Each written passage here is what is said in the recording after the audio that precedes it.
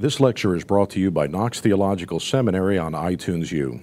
Knox is a seminary in the tradition of the Reformation that exists to educate men and women to declare and demonstrate the gospel of Jesus Christ. Our prayer is that this teaching will be beneficial in your Christian life and ministry.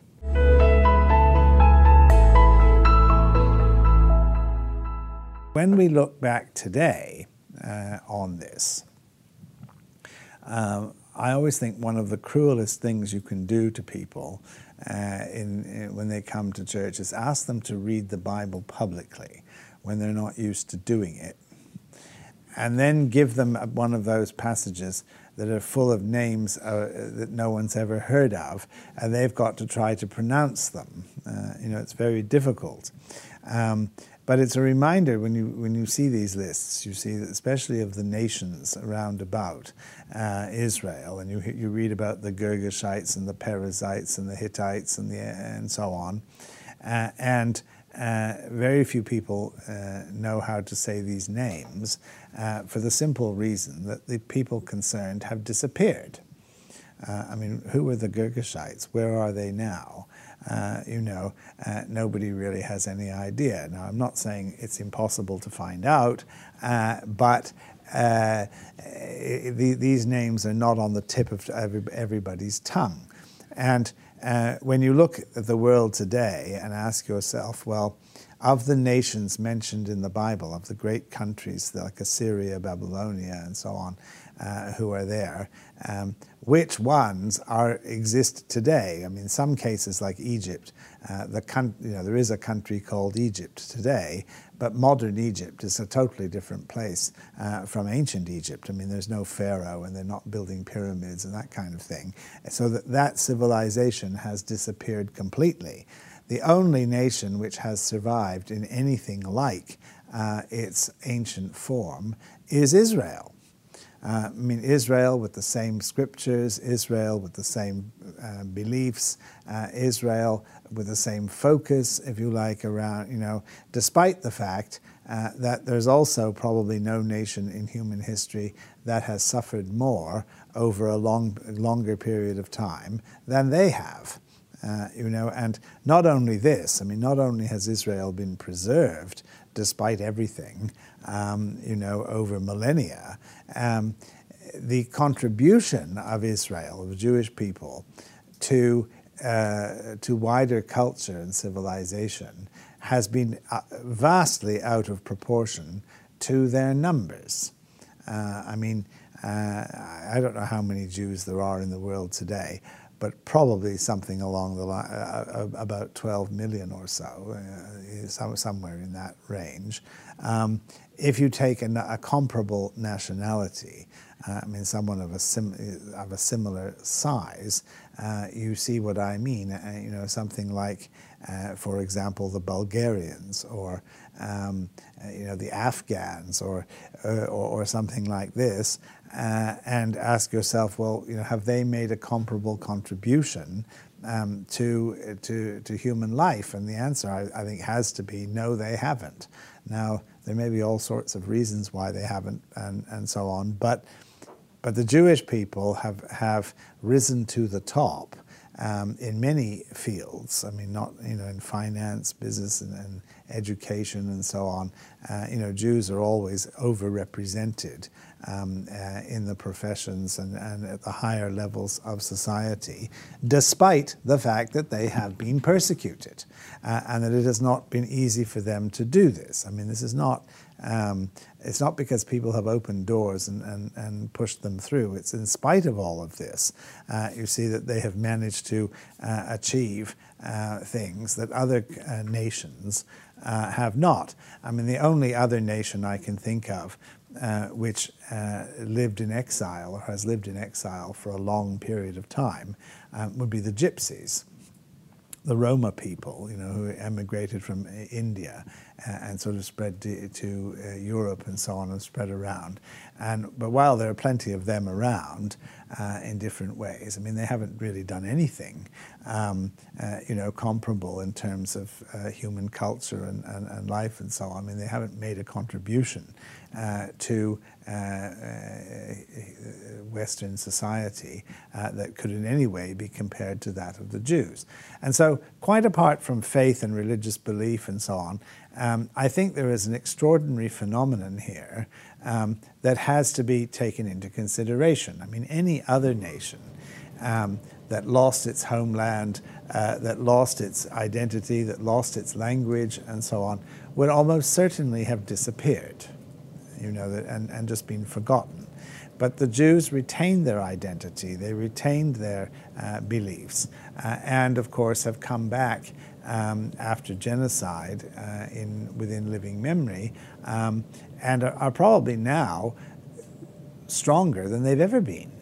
In the nation of Israel, and Israel, although it's a small country with very little going for it in economic terms, I mean, they don't have oil, this kind of thing, nevertheless has made a tremendous impact on the world. I mean, I'm not suggesting we should be I'm not making a comment on Israeli politics and being pro or anti or anything like that, but just standing back and objectively observing, what has gone on. I mean, this is a truly remarkable achievement.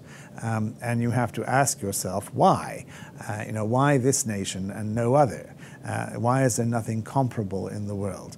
Not only that, I mean, having said all that, Judaism, or the Jewish people, in another way, have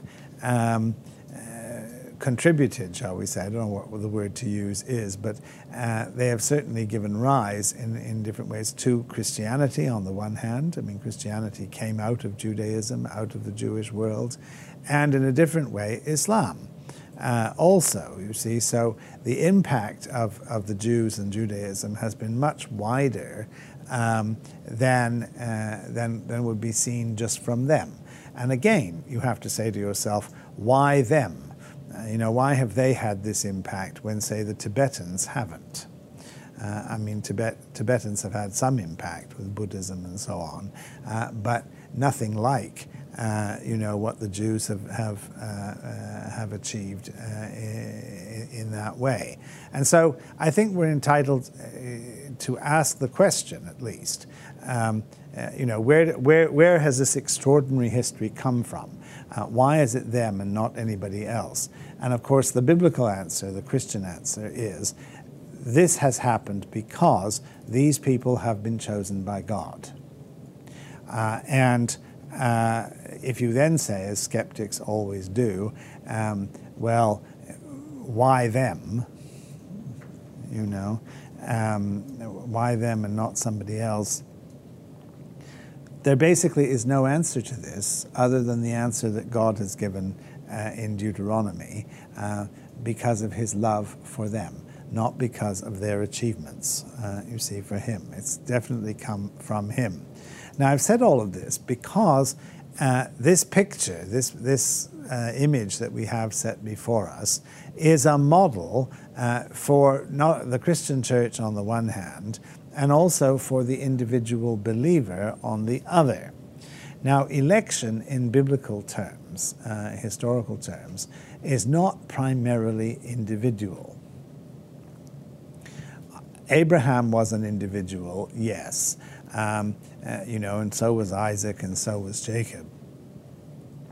But when God speaks to them and talks to them about election, it's in the context of their family, their descendants, the nation which will come from them.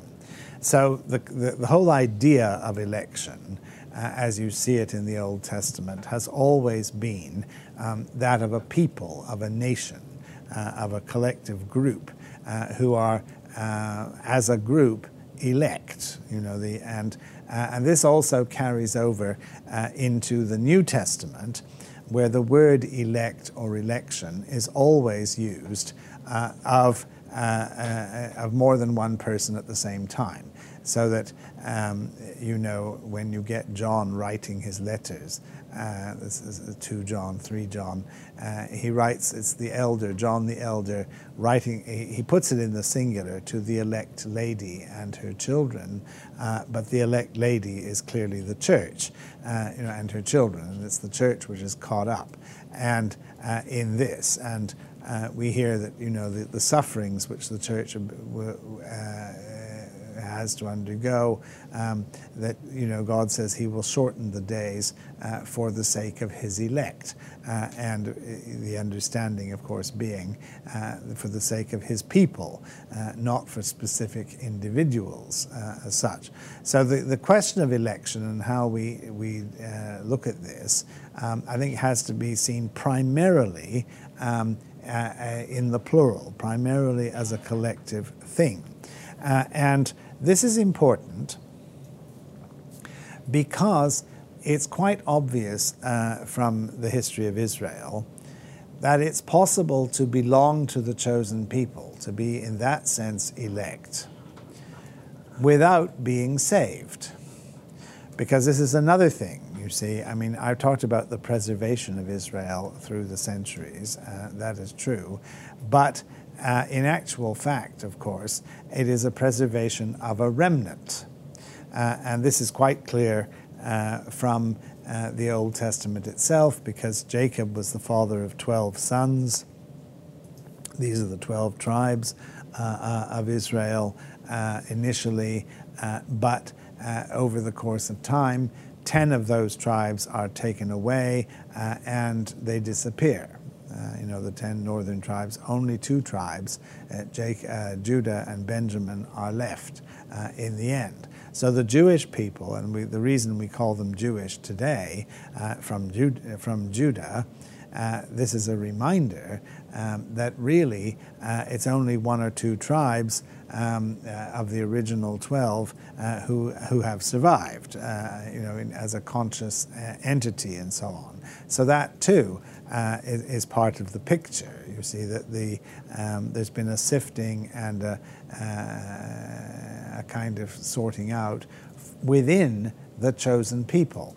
Now this has an implication for the church, because if the church has inherited the promises made to Israel, if the church is identified today as God's elect people, God's chosen people, the same question arises. Well, first of all, we can accept that the church has done nothing to deserve this. I mean, Christians are not chosen on their merits. Belonging to the church is not like belonging to some kind of honor society. That where only the elite are admitted. It's not like Nobel Prize winners or so on get to be church members. I mean, it's nothing like this. It is a real mixed bag, and indeed we are told this in the New Testament. I mean, Paul writes to the Corinthians and basically says at the beginning of 1 Corinthians, he says, "Look around you." He said, "There are not many wise, not many rich, not many powerful in your church, but God has chosen the foolish things of the world to shame the wise." And I travel around the United States and I look at the sort of neon, they're not really billboards, what are they, sort of notice boards, that you see outside churches, the sort of lit up things and people advertising their services. And I've yet to see one that quotes this verse. You see, God has chosen the foolish things of the world. Come and join us. We're a bunch of idiots. Of course, all you have to do is be called to pastoral ministry and be sent to a church when you realize immediately the truth of this saying. But you don't say it too loudly in the congregation because you might not last very long. That the Christian church is full of idiots.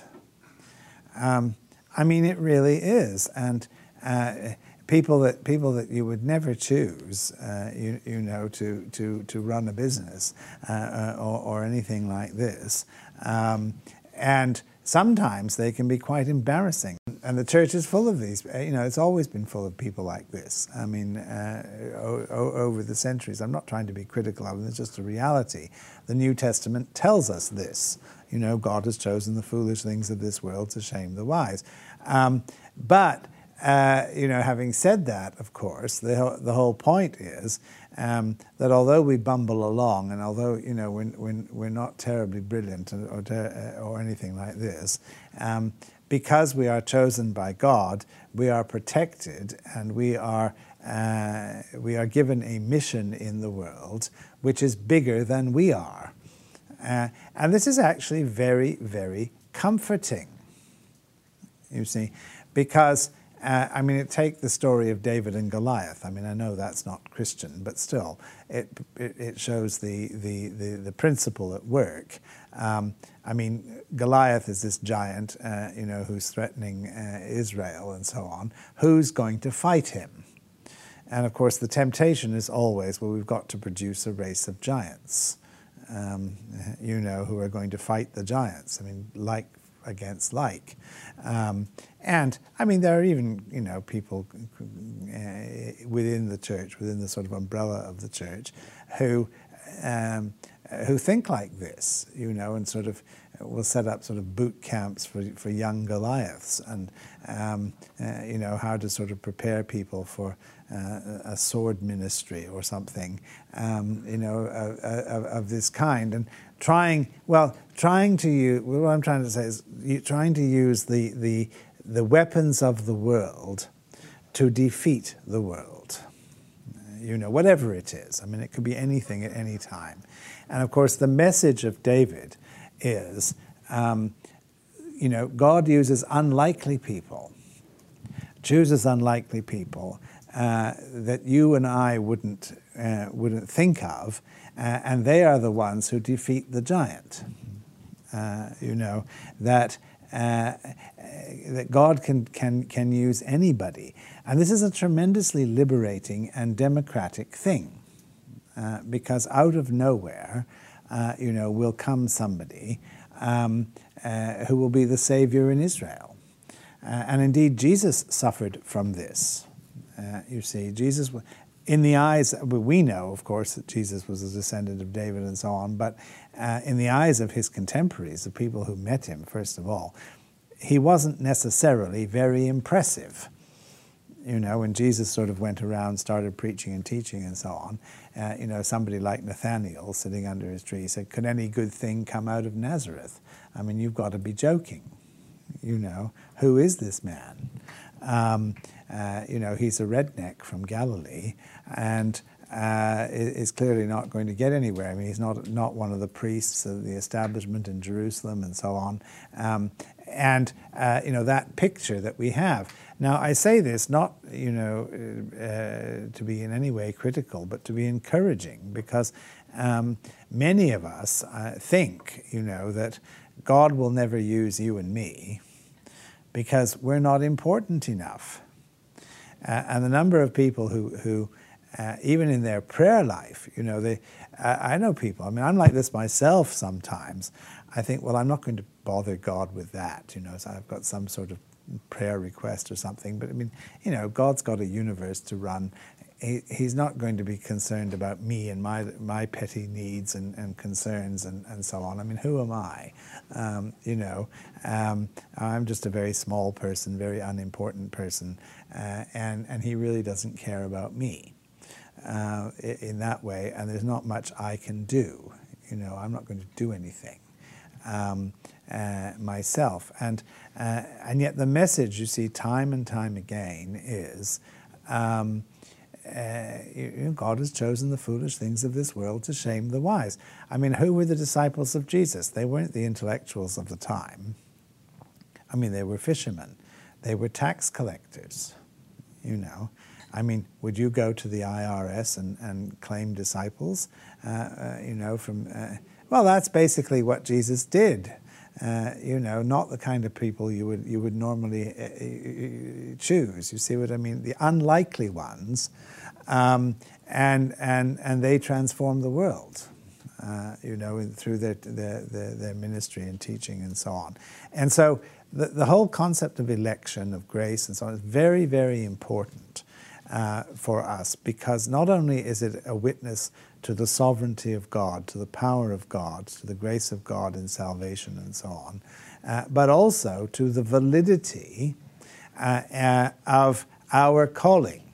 That if God is at work in your life, if God has chosen you, then He will bless you, and He will fill you with His Holy Spirit, and He will give you the strength and the power that you need to accomplish the task which He has set before you, regardless of your natural talents or capacities. I mean, the fact that you are not a very impressive person in the world's eyes is neither here nor there. And this is a promise that we have as Christians. This is something that we have to remember. And time and again, through the history of the church, you get this sort of thing. People who are in themselves insignificant from the world's point of view, but who do things that are quite remarkable. I mean, one I came across again. I mean, I knew her story, but I came across just recently again for some reason. It was sort of brought to my attention. A little girl called Mary Jones in Wales in the early 19th century, who walked something like 25 miles, in order to try to buy a Bible, because there was nowhere to buy a Bible, and she didn't know where she could get one, and so on. And she found her way into some pastor's house, and the pastor was very surprised and impressed. Who is this girl? Why has she come all this way? How are we going to get her a Bible? Anyway, the long and short of it was that he found her a Bible, he gave her a Bible, and then he was so convicted in his heart and mind that this wasn't readily available, that he started the Bible Society. And so the Bible Society today, and essentially the Gideon Bible that you find in the drawer of every hotel that you go into, ultimately goes back to that.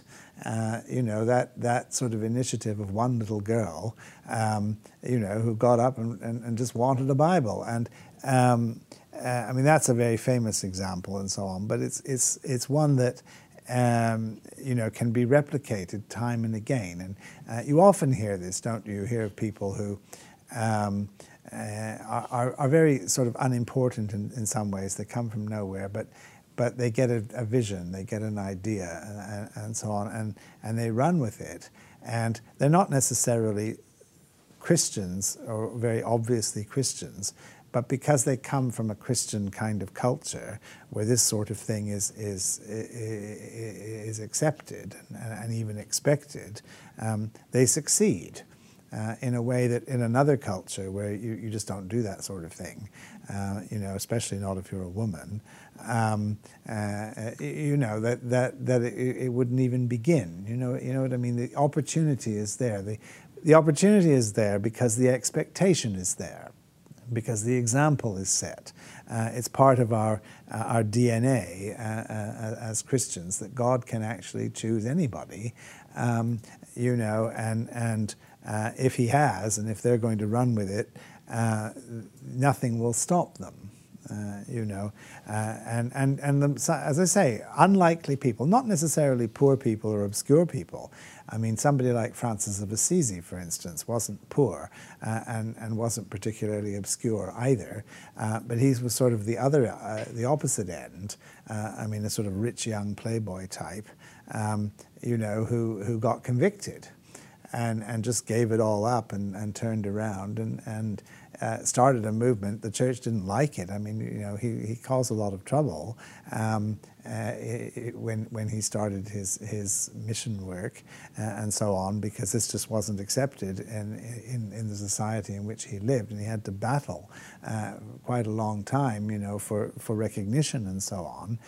But today, of course, everybody admires him and honors him for having done this. Again, if God puts his hand on somebody and says, this is what you're going to do, away you go, and no force can stop you. And this is, I think, vitally important to our sense of what being a child of God is all about. That we are elect, we are chosen, we are part of a mission that is the plan of God. And if we are given a task to do, if we are given a vision, that God will in fact vindicate us. God will bless us, and God will honor what He has initiated. These courses provide a glimpse into our academic programs. Knox students can take 1 week or semester-length courses in person at our South Florida campus, or choose to complete a degree entirely online. By bringing together academic excellence, a vibrant community of learning, and flexible scheduling, Knox offers today's students timeless truth through modern convenience. For more information about earning credit toward a master's degree, please visit our website at knoxseminary.edu.